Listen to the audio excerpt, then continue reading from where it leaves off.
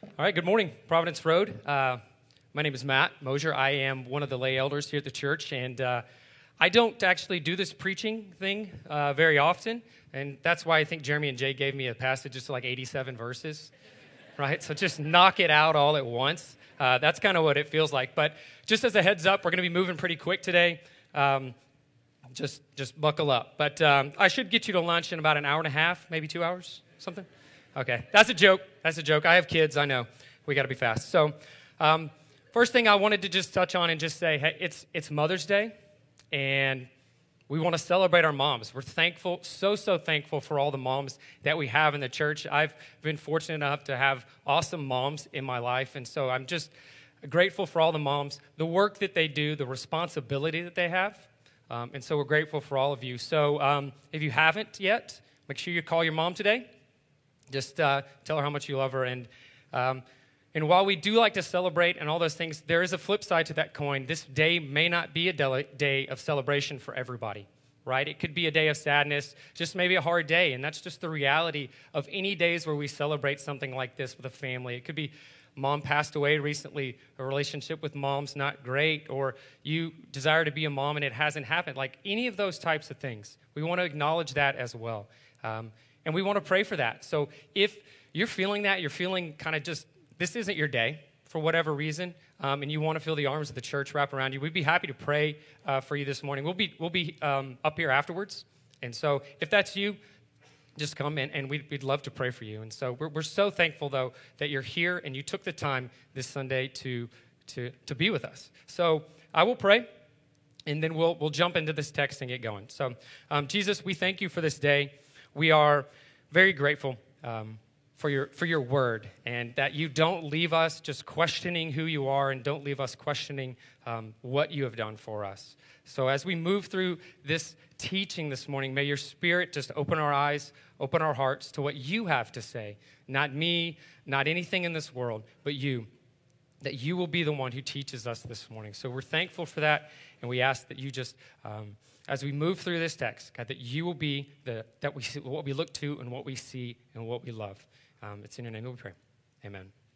So first thing I'd like to just get into, let's get a little bit of background, and then we'll start moving. As I mentioned, I'm going to go through a lot of this text, and I'm just going to move through so that we can kind of see what Jesus is teaching us here. It's not the easiest text, and so we want to stay real close to what Jesus is saying to make sure we know what he's trying to teach us this morning.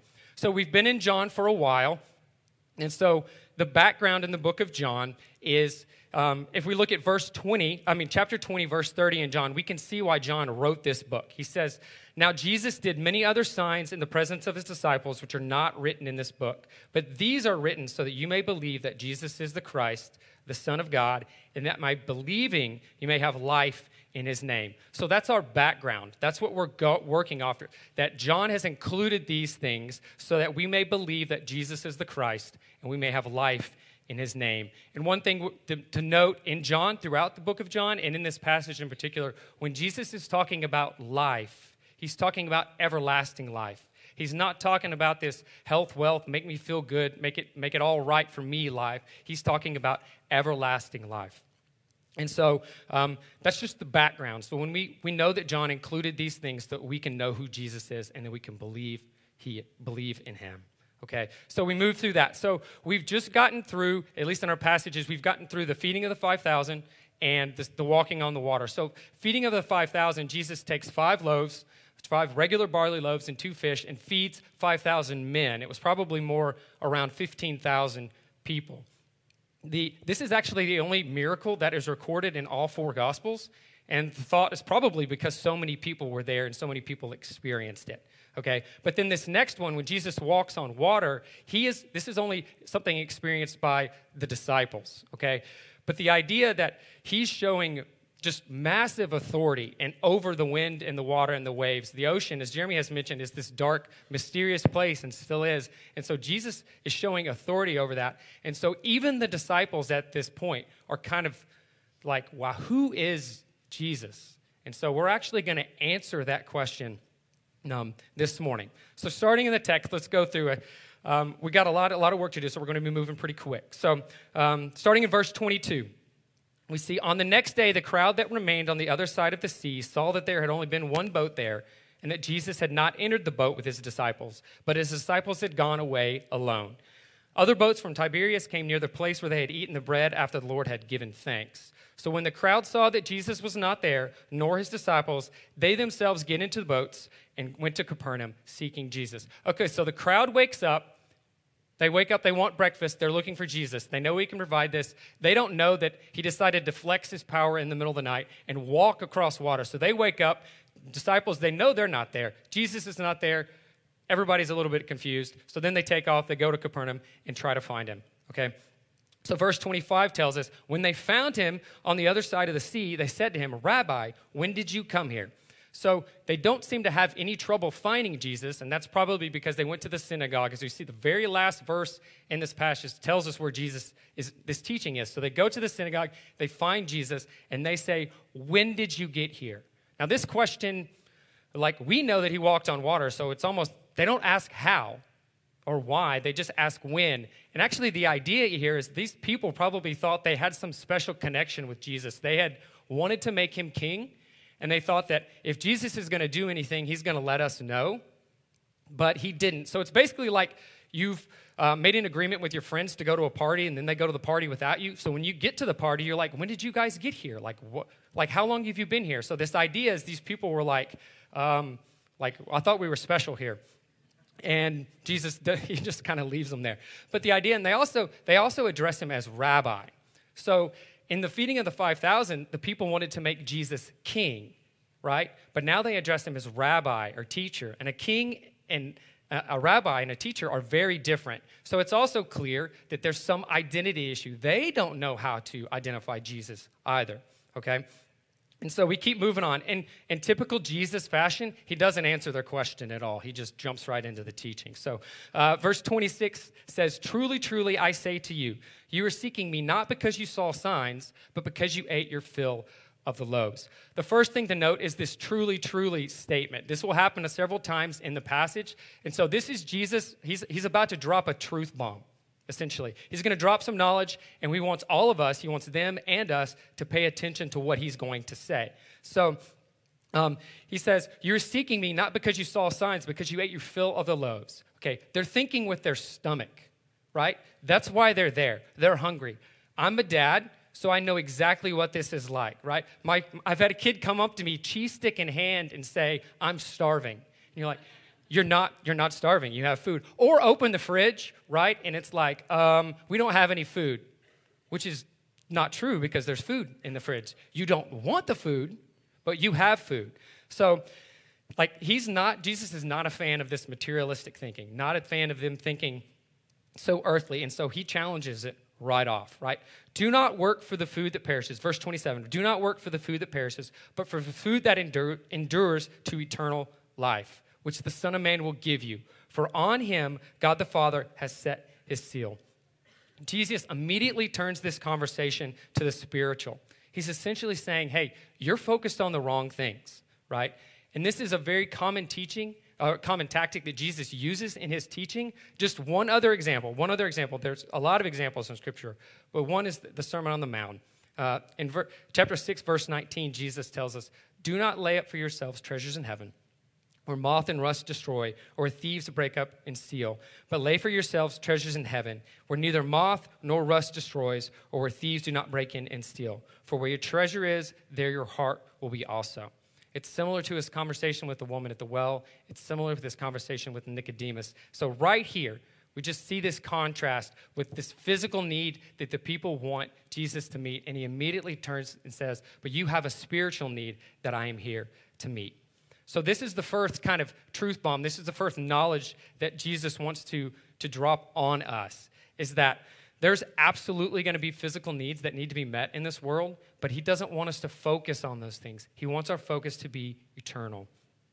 So as Jesus tells us in 6:27, do not work for the food that perishes, but for the food that endures to eternal life, which the Son of Man will give you. So not only does he say, is he promising them, he's saying, hey, don't focus just on these earthly needs. He's actually promising that he can provide that.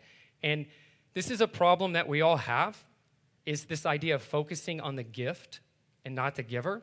And I think that's kind of the first point of this interaction and this interchange is Jesus is saying, hey, don't choose the gift over the giver. He wants us to focus on himself. And we see this emphasized as we move forward. So in verse 28, they say to him, the crowd says to him, what must we do to be doing the works of God? The crowd completely ignores the fact that he says that a person, he refers to the Son of Man, that will provide the food they need. He literally says, which the Son of Man will give you. Instead, they focus on this idea of working. They were clearly focused on what they needed to do as opposed to what they needed to receive. Right? The way the text is sort of worded, they add this phrase, to be doing the works of God. That is, if you rephrase it a little bit, what does God require for us to do to get this type of food? This is a very works-oriented crowd. One of the commentators that I was reading, he mentions that this phrase, doing the works of God, like its occurrence suggests that it was asked by those who were bent on gaining precise definitions of legitimate, God-honoring work that would provide the devotee with God's assured affirmation. They wanted to know exactly what they needed to do. And it's not an unreasonable question, but they're missing the mark. And Jesus, he answers their question, which is great. But the answer is, it's comforting, but it's also a bit confusing. So Jesus answers them and says, this is the work of God, that you believe in him who he has sent. So he tells us the one thing that we have to do is believe. There's no list of do's and don'ts. There's no orders. There's no directions, no instructions. So in a sense, there's nothing physical for us to do at all. And to us and to many in the crowd, this is very difficult to wrap our minds around, that we don't have to actually do anything. We just have to believe. And so we have this works-driven culture that we can't wrap our minds around. We want evidence. We want to earn what we have, right? But at the same time, there's a lot of comfort in the fact that we don't have to earn this, that there's not a long list of things that we need to do, that there's not all of these different works that we have to follow to receive this bread, right? This is very, very good news. And again, so the emphasis on this second interaction, which is something that we struggle with also, is that we have to believe as opposed to work, right? So this belief, this idea of believing, he's refocusing them over and over so far.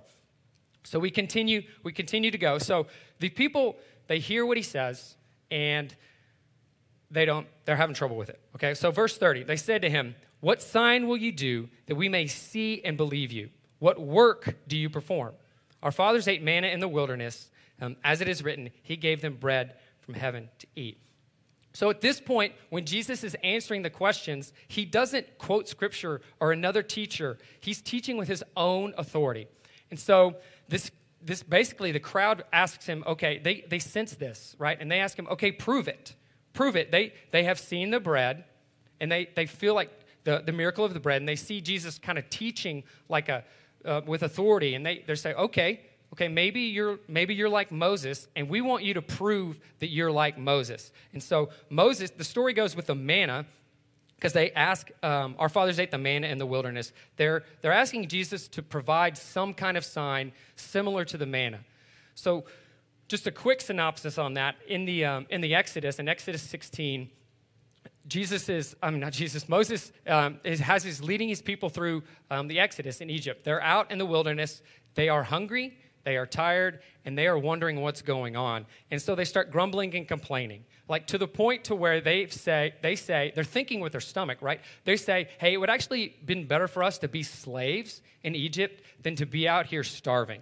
So God actually hears them. God actually responds, and he provides. Well, after this, the quail come up in the evening for the people to eat, and then in the morning, there's this dew, some kind of substance on plants and on the ground that the people go out and see, but they don't know what it is.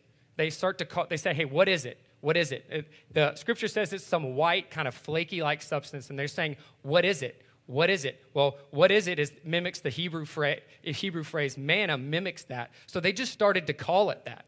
It's basically like us not knowing what to call something, and we just call it that. We call it, I don't know, green. Like it's that type of idea. So it's manna, right? So the one way to interpret this request from the crowd is they want Jesus to be like Moses and provide this manna. They were not impressed, apparently, with the feeding of the 5,000 because Moses gave manna for 40 years, not just one time.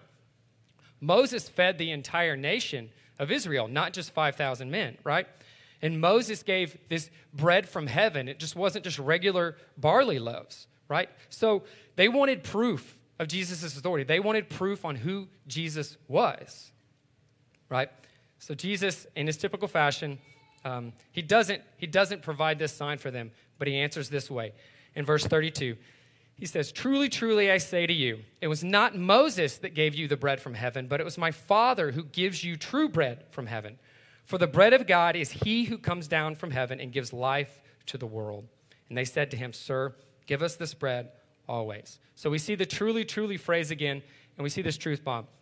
So first, Jesus corrects their thinking. They thought that it was Moses was providing those things. He corrects their thinking and said it was God that actually provided those things. They try to use a scripture reference to prove their point, and they use it wrong. So Jesus corrects them, right? Second, he states that the manna that was represented in Exodus was not true bread from heaven, with the emphasis on the word true, right? So if we take 32 and 33 and we kind of put them together, in the sense we see that true bread from heaven is he who comes down from heaven and gives life to the world, pointing to a person, not food, right?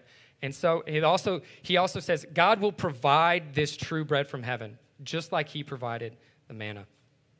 The crowd wanted Jesus to prove himself like Moses. They wanted him to provide the manna because they were hungry, like that he did. But he corrects them and saying, hey, Moses didn't provide that manna. God did. And God is now giving you the true bread from heaven, which gives life to the world, moving from this past tense gave manna to giving the true bread from heaven, which is indication of a present tense, like this is now, this is happening right now. So just like the woman at the well and just like Nicodemus, the crowd still thinks he's talking in physical terms, and they ask for the bread. Sir, give us this bread always. They completely miss the fact that Jesus states the bread of God is he who comes down from heaven and gives life to the world. So Jesus is going to be even more explicit now. So verse 35, Jesus says to them, I am the bread of life. Whoever comes to me shall not hunger, and whoever believes in me shall not thirst. Right? So he is don't miss it. You've missed it. I am the bread of life. I'm talking about myself. This is the first I am statement in the book of John, and it's pretty amazing. There's actually 7 I am statements throughout the book of John, right? We have this one here, I am the bread of life. We have I am the light of the world. I'm the door of the sheep. I am the good shepherd. I'm the resurrection and the life. I am the way, the truth, and the life. I am the true vine. So each one of these statements that we see throughout the book of John, they highlight a different aspect of who Jesus is. And in this case, he says, I am the bread of life. He's pointing to himself as the source for everlasting life. This idea of shall never hunger or shall never thirst, these are spiritual realities of the everlasting life that Christ can provide for us. So Jesus is self-identifying here. If there's any question now, he's self-identifying as the bread of heaven who comes down and gives life to the world. He is our source of everlasting life, right? It's not our works. It's not our family. It's not what we know. It's not our status. It's not our wealth. It's none of these things where we typically look to find our substance, to fill ourselves up, right? It's none of those things. C.S. Lewis is actually quoted as saying, I cannot find a cup of tea which is big enough or a book that is long enough, right? Every great game ends. All good food spoils. All fancy shirts, clothes, all these things, they fade away and they rip and tear. Every car or truck breaks down. Every flower dies. But Jesus, all of these, he mentions that he can provide this everlasting life which we are always hungering for. He is the one who can fill us up. So in this very simple statement where Jesus says, I am the bread of life, we find the good news of the gospel. In its profound simplicity, we find that we come to Jesus for everlasting life. And he elaborates on this even more. So starting in verse 36, but I have said to you that you see me, yet you don't believe. All that the Father gives me will come to me, and whoever comes to me I will never cast out. First, we see this idea, we see the contrast between seeing and believing. The crowd wanted to see more. And he's just saying it doesn't matter how much you see, right? They're not the same thing. Like, belief is a spiritual reality. It's not a physical reality. Verse 37 then introduced two very important truths for us. I'm not going to go in too deep this morning with these, but I do want to touch on them. These truths. One is the primary role that God plays in our salvation. And two, the assurance that we can have of that salvation in Jesus. The phrase, all that the Father gives me, shows that God is active and primary in our coming to Jesus. We're not naturally bent towards coming to God. In fact, we are enemies of God. We are opposed to God. So, but it's indicated here in John throughout the New Testament, God pursues us and does not leave us as enemies. But not only are we drawn to Christ divinely by work of God the Father, that we are promised that when we come to Christ, he will not cast us out. He will not reject us. He will accept us. Romans 5 sums it up this way. But God shows his love for us, that while we were still sinners, Christ died for us. Since, therefore, we have now been justified by his blood, much more shall we be saved by him from the wrath of God. For if while we were enemies, we were reconciled to God by the death of his Son, much more, now that we are reconciled, shall we be saved by his life. This is an incredible, incredible truth. And let it resonate in our hearts. It's just, we come to God and he doesn't reject us. Just that alone is just incredible and amazing. Taking a look at, we'll keep moving through the text. We'll keep moving through the text. So, verse 38. For I, Jesus, have come down from heaven, not to do my own will, but to the will of him who sent me. And this is the will of him who sent me, that I should lose nothing of all that he has given me, but raise it up on the last day. For this is the will of my Father, that everyone who looks to the Son and believes in him should have eternal life, and I will raise him up on the last day. So these three verses are essentially repeating and reinforcing what Jesus already said, but some added emphasis in the interaction between the roles of Jesus and God the Father. But Jesus is clearly pointing to himself as the bread from heaven. And the crowd actually gets this. They understand it. So we see in verse 41. So the Jews grumbled about this because how can he say, I am the bread that came down from heaven? They said, is this not Jesus, son of Joseph, whose father and mother we know? How does he now say, I have come down from heaven? So this is the first, we see the Jews, the quote, entering this conversation. And this is a very influential, probably, and religious group that's in this crowd. It may not be the entire crowd, but it is a very influential group in the crowd itself. And they turn to their favorite method of identification, a genealogy, right? For those of you that have done the 23andMe thing, we look back and we like to know these types of things. The Jews were big on these. The Bible is full of genealogies, right? Matthew 1 starts with the genealogy. There's genealogies throughout the Old Testament because it was very important for identification and even some of this idea of like a formative and personal identity. Like, how did these people, where did I come from? What tribe of Israel am I from? So, and their logic is justified. They basically look and they say, how can he say he came down from heaven? We literally know your parents. We literally know where you were born. Like, how can you say we come down from heaven?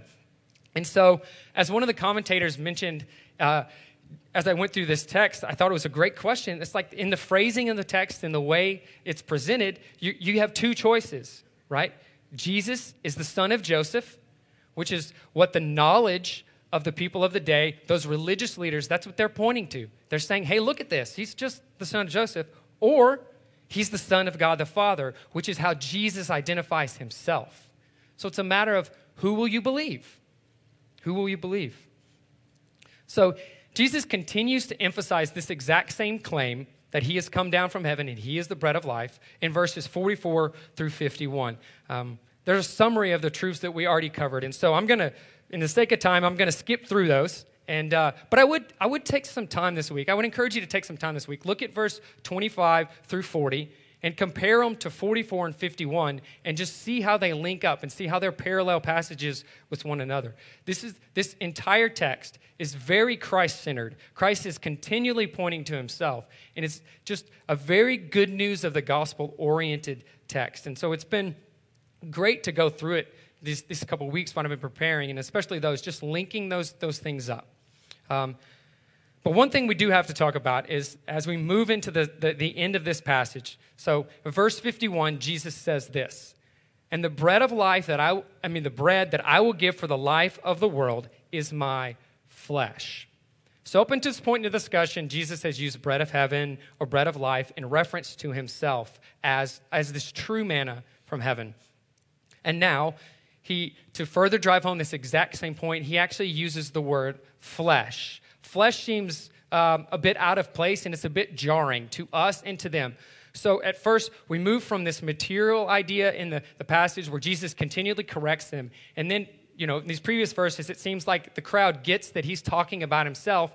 And so, okay, he's talking about a spiritual reality. He's talking about he came from heaven. But then he flips back and says flesh again. And so their minds immediately go back to the material. And they say in verse 52, the Jews disputed among themselves, how can this man give us his flesh to eat? So they're totally confused about what's going on, because they probably knew, given the length of his teaching, that Jesus was speaking figuratively, and then he jumps back and uses this word flesh, which really jars them. So let's close out the passage, and then we'll work through it a little bit. In verse 53, Jesus said to them, he's answering kind of their question. He says, truly, truly, I say to you, unless you eat the flesh of the Son of Man and drink his blood, you have no life in you. Whoever feeds on my flesh and drinks my blood will have eternal life, and I will raise him up on the last day. For my flesh is true food, and my blood is true drink. Whoever feeds on my flesh and drinks my blood abides in me, and I in him. As the living Father sent me, I live because of the Father. So whoever feeds on me, he will also live because of me. This is the bread that came down from heaven, not like the bread our fathers ate and died. Whoever feeds on this bread will live forever. Jesus taught these things in the synagogue as he taught in Capernaum. So we'll just say it outright. This is confusing, hard to wrap our minds around. Jesus points him to himself as the true bread from heaven, which was likely already blowing the crowd's mind. This is a complete new understanding for them. And now, as he continues to teach on this idea, he throws down this idea of eating his flesh and drinking his blood. So to the Jews then and us now, right, cannibalism is abhorrent and it's unacceptable. Everybody's mouth is just open at this point. They don't understand what he's saying. So let's break it down. Okay. To be sure, okay, Jesus is not talking about someone physically eating his flesh and drinking his blood, because no one actually did that. So the passage is not to be taken literally at all. Some folks have also argued that this passage is referring to communion, with some emphasis on how believers should maybe view this particular ceremony within the church, right? But there are a few problems with that, right?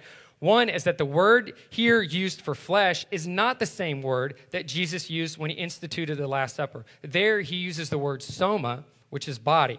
So John would have known the difference between the word. Jesus would have known the difference between the two words. And so that's kind of strong evidence that there's not supposed to be a link between those two things.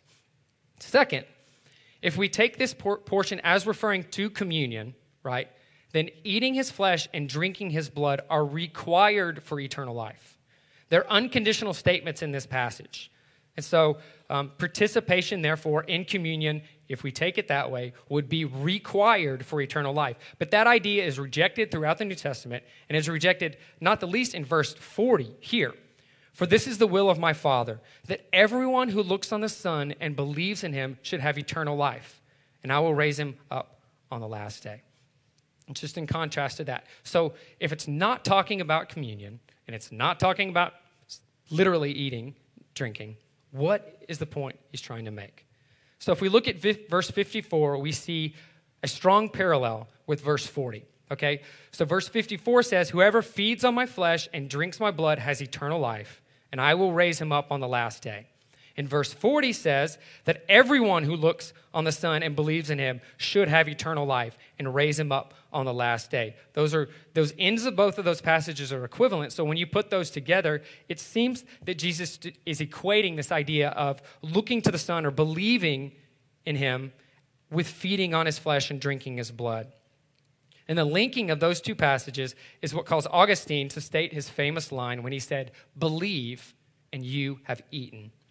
Okay, so not only that, but the use of the word flesh may point back to John 1 when we first see it used. Okay, in John 1:1 says, "In the beginning was the Word, and the Word was with God, and the Word was God." Verse 14 then says, "And the Word became flesh and dwelt among us, and we have seen his glory. Glory is the only Son of the Father, full of grace and truth." So when you link these two ideas of flesh here, it seems that Jesus may be referring to his death, in that he once became flesh, verse 14, and is now giving his flesh in sacrifice for the life of the world. And that makes some sense when we see how Christ-centered this passage is, and it goes with all this previous teachings, right? So we see that this part of the passage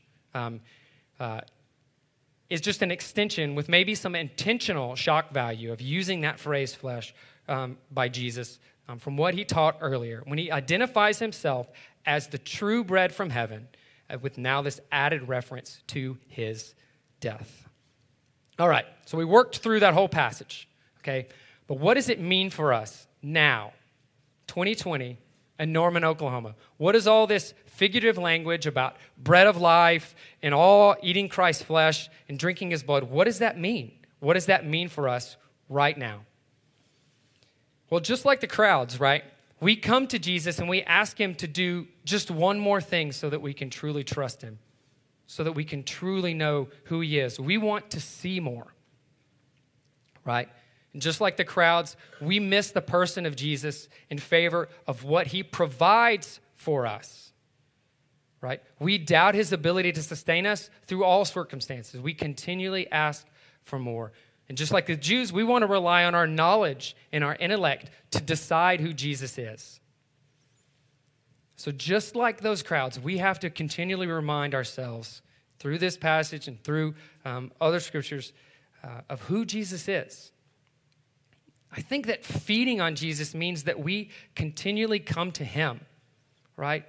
To come to him to his life, to his death, to his resurrection, for our life to be full spiritually, right? We are a consumer-driven culture. We're consumer-driven people just because of where we grew up. But we're continually influenced and shaped by what we consume, to the point to where what we consume actually disciples us, right? So we think about it. Twitter tells us that if we follow the right people, we follow the right cause, we follow the right political party, and we have the right people affirming us, we have the right people sharing our post, well, then I will be satisfied. Instagram tells us that if we look a certain way, or our bodies look a certain way, well, then I'll be satisfied. Country music tells us, this one's for me, personal application, that if you have the right truck and a dog and a farm and you drink enough whiskey, well, then you'll be satisfied. You'll be satisfied. Right? At a car commercial, it'll tell you if you have this awesome self-driving battery-powered sedan or car or truck, well, then you'll be satisfied, right? But the list goes on and on. Have the right education, be satisfied. Have the right number of kids in the right school, in the right education, right school, right sports, all those things. Hey, then you'll be satisfied. Have a big enough house, you'll be satisfied. Big enough neighborhood, you'll be satisfied. The list goes on and on and on for us. But what does Jesus tell us? Jesus tells us, I am the bread that came down from heaven, not like the bread our fathers ate and died. He's saying, don't eat that bread, right? True everlasting life is found when we consume the true bread that came down from heaven. It's when we consume Jesus. Consuming Jesus means that we continually come to the table and we marvel at the Word became flesh and dwelt among us and gave his life for us. We come to the table through spending time in his Word. We come to the table through spending time in prayer. We come to the table through spending time in a formative community that's dedicated to learning the ways of Jesus. We have to know that what we consume matters. Consuming Jesus means that we believe who he says he is and that we believe he will do what he said he would do.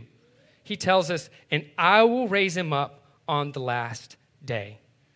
He ends this passage with this amazing truth. Remember, he is the bread of life. Whoever feeds on this bread will live forever. And that is the truth for us. We can't miss Jesus for everything that's going on in our world. We have to consume more of Jesus. It has to be our primary. We can't let the material needs, we can't be driven by our stomachs, right? We can't be driven by the material needs of the world. We have to see that Jesus provides everlasting life, and he is the only one who can do it. And that is the truth, I think, for us this morning. That whoever feeds on this bread, whoever feeds on Jesus, whoever consumes Jesus, believes in Jesus, will live forever. And pray with me. Jesus, we're so thankful that you came and you didn't leave us without teaching. You didn't leave us to blindly find our way in the world. But you came and you said, I am the bread of life. I can provide everlasting life. It is not up to us, and that is an amazing, amazing truth. We have to remind ourselves all the time, and as this passage continually points, we have to remind ourselves that it is you.